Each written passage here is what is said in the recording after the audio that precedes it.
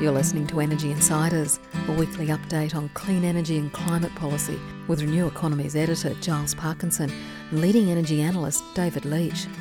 Energy Insiders is brought to you by SolarAy Energy, experts in solar PV, storage and monitoring, and Watt Watchers, providing super smart devices to monitor and manage energy use. Hello and welcome to this latest episode of the Energy Insiders podcast. My name is Giles Parkinson.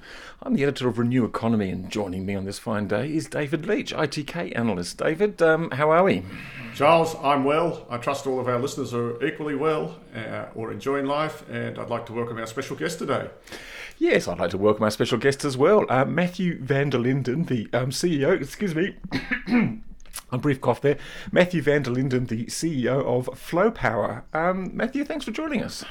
Thanks for having me today. It's great to be here.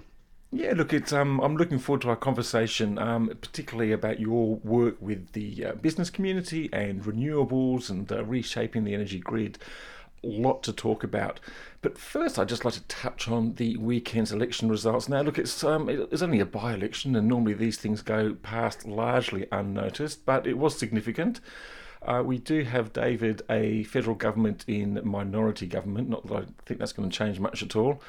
We do have a candidate elected, an independent candidate who put climate change near the top of her agenda, elected. This follows the election in Wagga Wagga last month of a similar independent climate candidate who put climate change at the top of his agenda, and sort of ending the Liberal reign in Wagga Wagga, the state seat of Wagga Wagga, after 60 years. Look, David, I'm not too sure what your assessment is. Politics is a difficult one. I don't think it's going to change the coalition's energy policy one iota, but maybe it gives some sort of hope that climate change can become a more dominant theme in the next election. Yes, I agree with that. I think that climate change certainly was up the list of issues in Wentworth. It was mentioned before the election. It was mentioned after the election as being an important issue in the seat of Wentworth.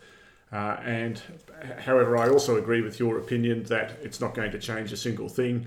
It's extremely clear the Liberal Party has no intention. It's a question, as one of the newspaper articles said, it's a piece of identity politics for the right wing of the Liberal Party. You cannot be a member of the right wing of the Liberal Party and be a supporter of doing anything about climate change. Those two things are absolutely incompatible.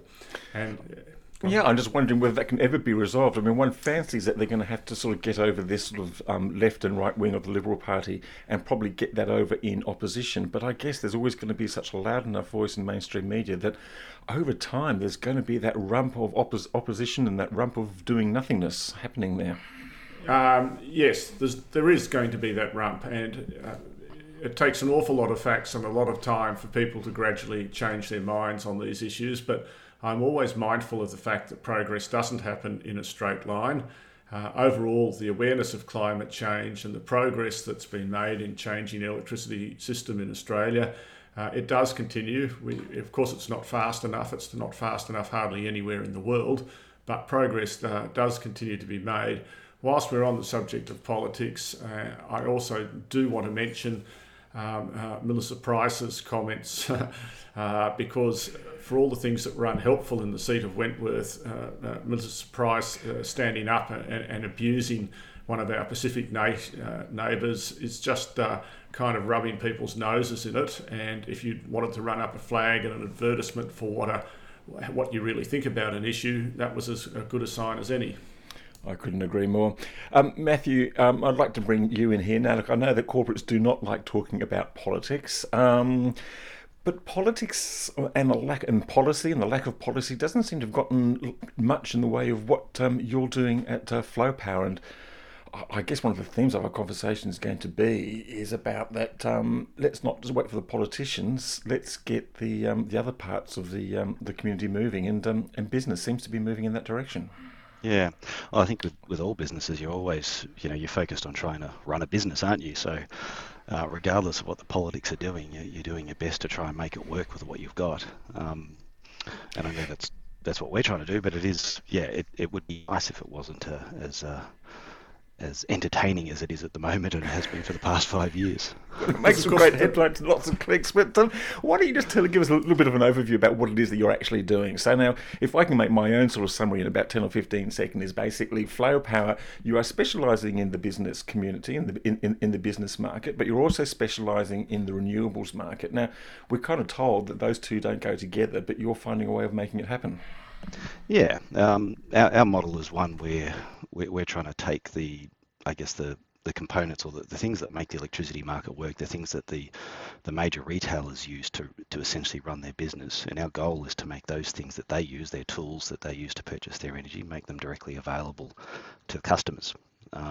So we're trying to find ways to package up the derivatives market, the futures market, the large scale renewables, the peaking generation units, and allow customers to get directly involved and essentially contract that output directly. We make our margin through just a simple markup on selling those products through, which the customers can see. So it's quite a very different model. As a retailer, we don't have a hedging book, full stop. What we do, we put all our energy in helping our customers manage their energy needs, and if therefore our customers have a hedging book, you might say. So it's quite a different model in that sense, but that's what we're trying to do. So, yeah. So Matt, every contract is essentially a back-to-back contract that exists independently, I guess, of Flow Power. Yeah, that's right. Yep. So as much as possible, and obviously we've got to break things up a little bit and make them a bit more, in the futures market, you buy at 1 megawatt, so we break that down to smaller chunks and sell it on. But yeah, fundamentally, 99% of our business is back to back.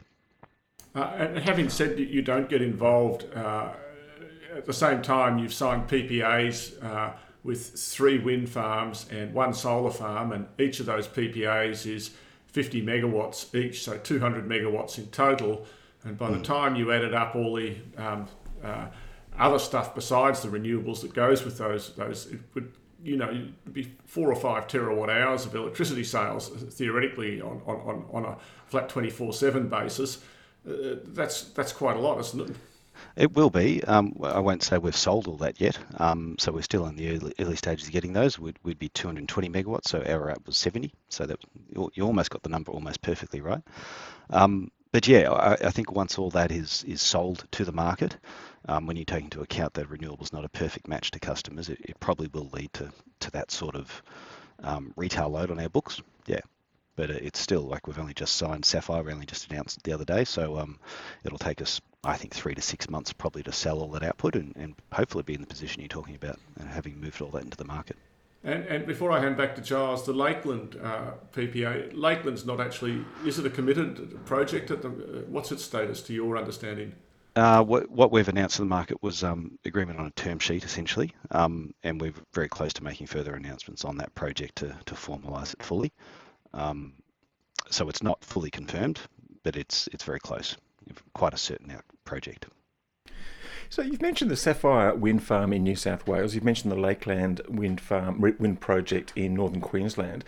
Now, let's just sort of just so listeners understand, you're also part of the consortium or you're one of the 3 customers for the new Kiamal solar farm in Victoria. And yes. I can't quite remember the other wind farm that you've done. Is that Marrawara? Ararat, okay, fair enough. Yep. You seem to be in a perfect position to talk about what the cost of wind and solar is and what the cost of, say, firming that capacity is. Now, you probably don't want to betray any sort of confidences about the actual details of the power purchase agreements that you've signed, but whereabouts are we? Because I keep on hearing people talking about $30, $40, for solar and $50 for wind, but every time I actually see a contract, or particularly a solar contract, it seems to have actually been coming through a bit higher than that. Where do you think we are? Yeah, obviously we obviously can't discuss the outcome of the pricing, but I guess what I can say is that our customers are buying it. They're taking it up very, very quickly, and the interest is very, very high. So obviously it's competitive, and you're not going to get industrial customers and commercial customers, jumping on this bandwagon if it's a couple of percentage points. So, I could go down the path of trying to state what the prices are, but there are so many ways to cut those prices. Is it 5 years? Is it 20 years? I guarantee you the price I got from Kiamal, or the price we got from Kiamal, would be quite different to what Mars got from Kiamal. because we signed for 10, they signed for I think 15 or 20. So if they sign for a longer term, then they're going to get a cheaper price. They will get a cheaper price, yeah. Right. Definitely. Okay. You also have aspects, and I've seen advertisements of sub 50s in the marketplace, but the question is that, does that include CPI? Does it not include CPI? I know all the contracts we usually pursue are flat price contracts over the term. Oh, that's interesting. Not CPI. So there's so many ways of where that price can come out and where it can come out. But I can say they're very, very competitive. And, it's enough to have people put the effort into to deal with all these other aspects, that the downsides, you might call it, of the variability. And Matt, while we're talking about prices, I guess the side of it that's a bit mysterious is the firming side of things. How are you finding that your the firming suppliers are looking at you? Are they keen to get involved? Are they reluctant to get involved? Are they trying to get higher value for their dispatchable power, or do they see it as a competitive market and they just want to retain market share? I mean, what's the vibe? Yeah, so there's an awful lot of talk about firming, and I don't exactly know where it's been pushed from. I know what we spend a lot of time is educating customers how the market works and trying to understand the need for firming in the market as it is today. And in most markets today across Australia, the argument to spend $20 or whatever they're pushing for the firming cost, it's not really there. Now it will come as the market shifts and changes. But what we look at, like in SA, we already know that wind is significantly penetrated, and there is a lower value compared to spot, but it's still, even when you add that in, it's still well below the spot outcome. So firming's going to become an important part of it, and at the moment it really requires the customer just to take the time to understand what that means and when is it going to be needed, and is it needed today.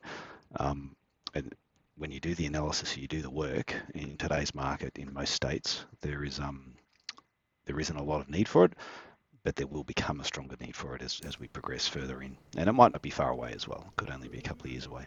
So a customer buying wind, but who wants a steady flow of electricity, has to get the rest of their power, has to be able to guarantee that they've got electricity, and they will only pay, I guess, the futures price or something for that bit, and they'll get a lower price for the wind, and that's how they get ahead. Or will they have to pay a higher price for the other bit than what's indicated in, say, a baseload futures? That's what I'm just trying to... Yeah. So at the moment, depending on the state you're in, if you were to do the work on it, you would find that the amount you would pay for the remainder of your load would be roughly spot. So as the penetration of wind and solar grow, that price will start to shift up. So you might have a customer that's 100 gigawatt hours, and you might try to supply 100 gigawatt hours of wind and solar. You won't get a perfect match, so you might only supply 70 of that 100 as wind and solar, and then you'd be importing 30 off the market and exporting 30 back to the market. So the net impact that you're paying will be the difference between what you import and export for, and that's over time there'll be a disparity between what you import and export for, and as that goes up, that's when you have to bring in firming products. But as of today's market, when you compare that import and export component with a mismatch, it's not that bad in most states. And how is that firming product going to be delivered? Is that going to be a financial transaction, a financial construct on the markets, or do you think there's going to be something that's sort of physical in the short to medium term, which could be battery storage or pumped hydro or peaking gas generator or whatever? So what we do is, the first thing we do in terms of firming, and the first thing we would work on is working with customers to firm themselves. So they would look at load management, demand response, backup generation as some mechanisms to help firm. So essentially, if they can implement some form of demand response, it'll most likely be the cheapest option for them and give them the biggest bang for their buck. And are they open to that? Yeah, they are. Not everyone is. We've got quite a few customers who can't do demand response now, and it's becoming more and more common. But it's the first discussion you have is what can you do yourself, or what can you modify over the coming few years to help deal with this issue when it really becomes a bigger issue. Beyond that, yes, financial markets are developing very quickly. There are a number of markets developing around firming, and as those develop, we will offer them directly through to customers without a doubt. And the other thing we'll look to do, which is going to be really interesting concepts, the business model we're trying to build around this. But so if Flow Power was to invest, say, in a peaking generation unit, say gas-fired peak generator or a large battery storage, what we would do with it, we wouldn't hold that asset to benefit ourselves. What we would aim to do is find a way for our customers to contract with that in the same way they've contracted for 10 years with a solar farm. So they might contract for 10 years with this peaking generator as a firming type product. So that will be one of our goals to achieve that over the coming years, which will be quite an exciting development as we work out how to charge for that. Obviously, it's not as simple as cents per kilowatt hour, but it's something a little bit different to that. And Matt, sorry to jump in, Giles. When I looked at ERM Power, which is listed and I guess operates in the same industrial space as you, but in a very different way. One of the issues they've always had, and any retailer has, is around credit support and things like that. You don't have bad debts, I guess, with business customers, but you still need a lot of credit support. How are you actually managing that? Yeah, so our model is very much a model of pass-through. So, generally speaking, we would ask our customers to assist us support those contracts in the marketplace. So if a large-scale renewable asks for credit support, we would generally ask our customers to assist in providing that credit support through to the farm. So, yeah, and where we've come from, like we developed, I've been running this business for, an energy management business for 20 years, the Flow Power for about 10, and we started out with any significant financial backing. So it was actually quite a challenge to work out how to operate a retail business without cash, and that's the way we actually did that. That's interesting. I think every retailer loves to operate that way. Coles tries to get its customers to pay as well. And can I, before I hand back to Giles, just how many employees do you have now? We've grown very rapidly over the last couple of years. We've more than doubled in the past 18 months. So we're around about 65, 70 at the moment. And we just moved into our new office in Hawthorn as well, which has been really exciting because we're all crammed into one tiny little office in Hawthorn as well, and it was great getting to a new one. But yeah, so we're about 65, 70. I'd like to just take a step back a bit. So just tell us then why you've got corporate customers would come to Flow Power. Is it because you can offer longer term contracts? Is it because they want renewables? Is it because they want cheaper power, or is it a mixture of all three? Well, it would be a mixture of all three. Fundamentally, it's price is what drives it a lot, and most of our customers go down this pathway because they see a better way of purchasing their energy. There's no doubt the ability to take control more of what your future energy needs are. That's definitely a big part of it. And because a long-term contract with a wind and solar farm can deliver that. Is that what you're saying? Well, it can, and they're getting a lot more involved. So they're actually essentially contracting with Ararat Wind Farm, and they can go out and say, that part of that farm's ours. There's this sense of ownership that comes with the products that we're offering to the market that's very hard to get elsewhere.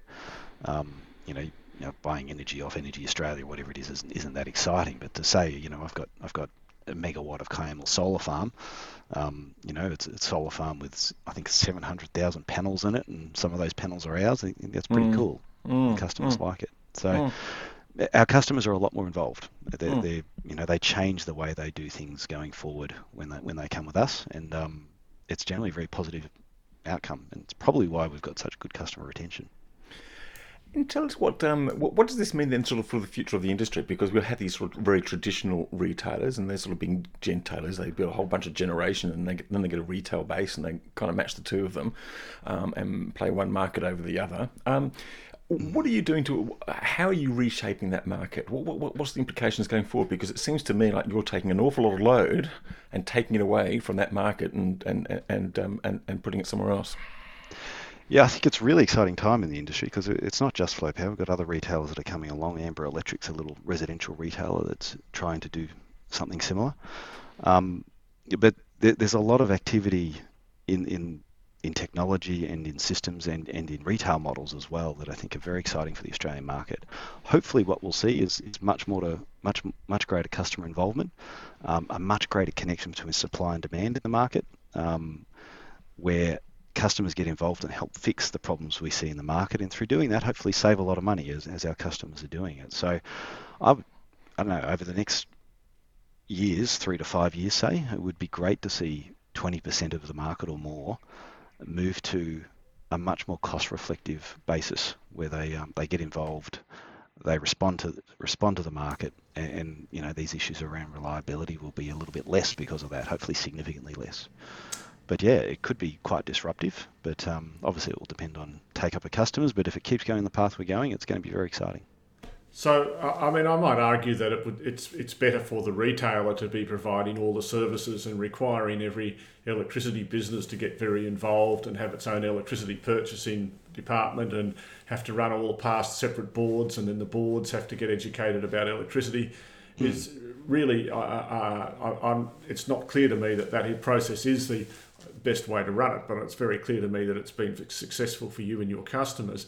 If I was just to come back to those wind farm PPAs, in the end, you don't generally have one customer taking the 50 megawatts. There must be some residual risk that that Flow Power is adopting, or how should I think about that? Yeah, I think just on your first point, I'm not going to say that this is for everybody in terms of our model. It is complicated, it's more involved, but I guess what we are seeing is a much greater appetite to be involved. And those customers that want to be involved, and there's a lot of them looking for a different way, they're sort of jumping on board. But yeah, in terms of our back-to-back nature, very much it's back-to-back. That's our goal. So, our goal is to sell every kilowatt of that farm out to customers.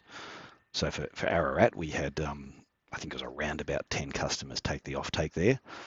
Some of those as small as 100 kilowatts, others tens of megawatts of output. So one of the real fundamental goals is to really package this up in a way that you can have actually quite small energy users. So we've had some smaller, so Anchor is one of our smaller manufacturers that's taken a small offtake, and they're only 4 gigawatt hours of energy usage a year. So you don't have to be a Mars, you don't have to be a BHP to get the offtake, and that is one of our philosophies, to try and bring this right down to the smaller business. Not really small business right now, but 4 gigawatt hours is not that large in the scheme of things. So that's almost like a residential apartment block builder, where you go out and do like 70% pre-sales, and then you can get the go ahead from everyone to sign a new PPA. Is that and then I guess once you've got a lot of those, you've got kind of, even though it's not a book, you're in a position to sort of move forward on the next one even a bit more ahead of time or something like that.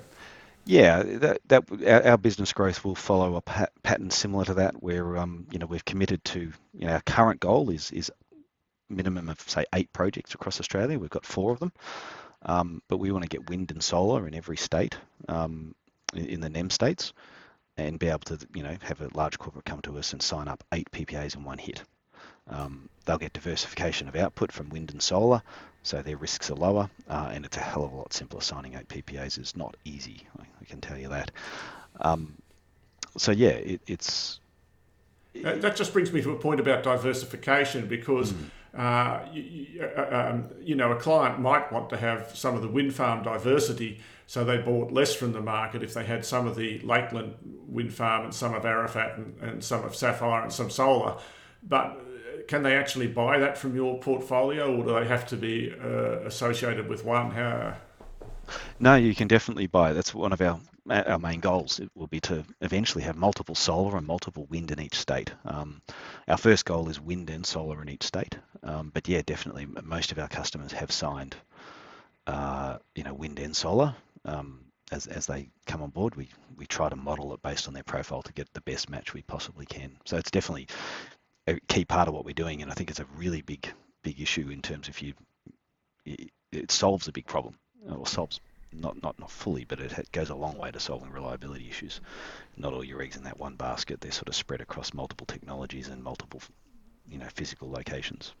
And you mentioned a firming. Sorry, Josh, just one last one. You mentioned a firming plant that you might invest in, but is the price signal for that there now? Well, not actually. Honestly, it wouldn't be today, but we do see over the coming years a need for it.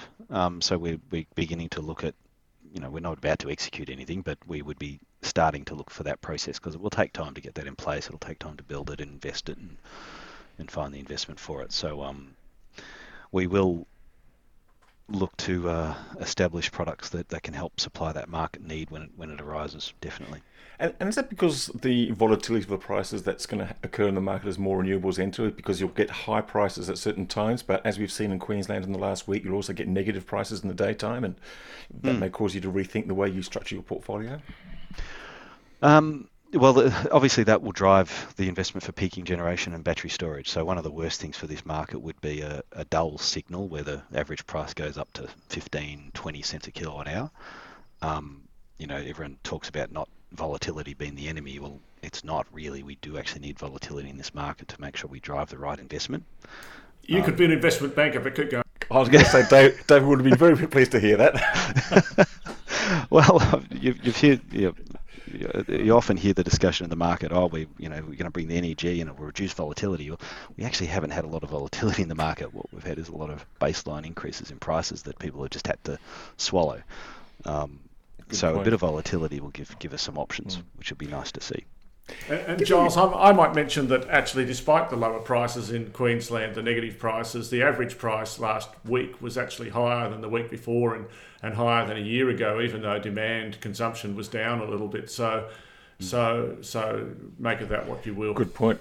Yeah. Matthew, give us a bit of the vision thing. Where do you want your company to be in 5, 10, 15 years' time? How big can it be, and how much renewables can there be in the grid? Where are we heading to, or where should we be heading to? Where can we head to? Yeah, I think my view is I'm very optimistic about where we can go. I do think we can go to 100% renewables. I think the rate of change of technology and the rate of change of customer take up and if you look at electricity, it's so dynamic, but we still treat it like with a big stick in terms of how it works. The ability for IoT and demand response and smart housing and smart industrial controls can have a massive impact on how we use our energy. And I would see us in 10 years, 5-10 years, the way we treat that commodity would have shifted dramatically. How do we do that, though? What sort of policy mechanisms or systems do we need in place to get there? Well, fundamentally, if we can just make sure we don't destroy the market through regulation, and we keep making sure that the regulation is designed to incentivize and encourage the right behaviours. I think that's probably the biggest threat, that we go down a path where we blunten the regulation in that it makes it harder for innovators to get up and harder for customers to get involved. I think that would be a bad outcome. But as long as you keep those doors open and allow the market to continue to contribute, I think it will come, and I think it is coming. I think it's almost unstoppable. But that's where you want the NEG, for example, to encourage the right behaviours, not discourage the right behaviours. And the reliability aspect, I guess the other aspect of that's probably pretty much dead. And what was your appraisal of the NEG, the reliability aspect, as we understand it so far? Yeah. The principle of what they're trying to do, I think, is great. I think we do have a reliability issue coming. I think there's different views on how it will be solved. The issue with the NEG that I'm not saying I'm an expert on it, but there are aspects to it that I never really quite understood fully.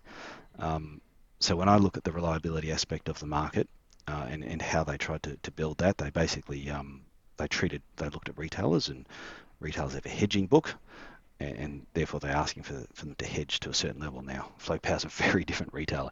We don't have a hedging book, so it's quite a challenge to work out how it works for us. Right. Is this another case of lawyers and economists let loose? It's an interesting one, because you've got to get that mechanism right. So the last thing that you would want to have is our business model, and and when I say our business model, I mean a model that encourages customers to connect to the generation and respond to it. You don't want the NEG to hinder that. You want it to encourage that, and it's absolutely. In fact, you want it to, if anything, over encourage that, because that's probably going to be the cheapest way to reduce costs and manage the issues in the market. Did the NEG achieve that? I'm not sure. And the reason I say that is because the main mechanism sitting behind the NEG was the futures contract, so a swap or something would be a mechanism to meet your energy requirement. Now, sitting behind that, I could be, say, a generator with a 100 megawatt generation plant. And I could go to the market and I could choose to sell 200 megawatts of swaps into the market. Now, as far as I understand it, a retailer that bought those 200 megawatt swaps would have met their would have had a 200 megawatt requirement for that. Me as a generator, I would have been exposed 100 megawatts on the market because I've sold 200. I've only got 100 actual physical generation. And I wouldn't do that because I've got a financial incentive not to, because the spot price, if it goes up, I'll lose everything. Now, that's all fine.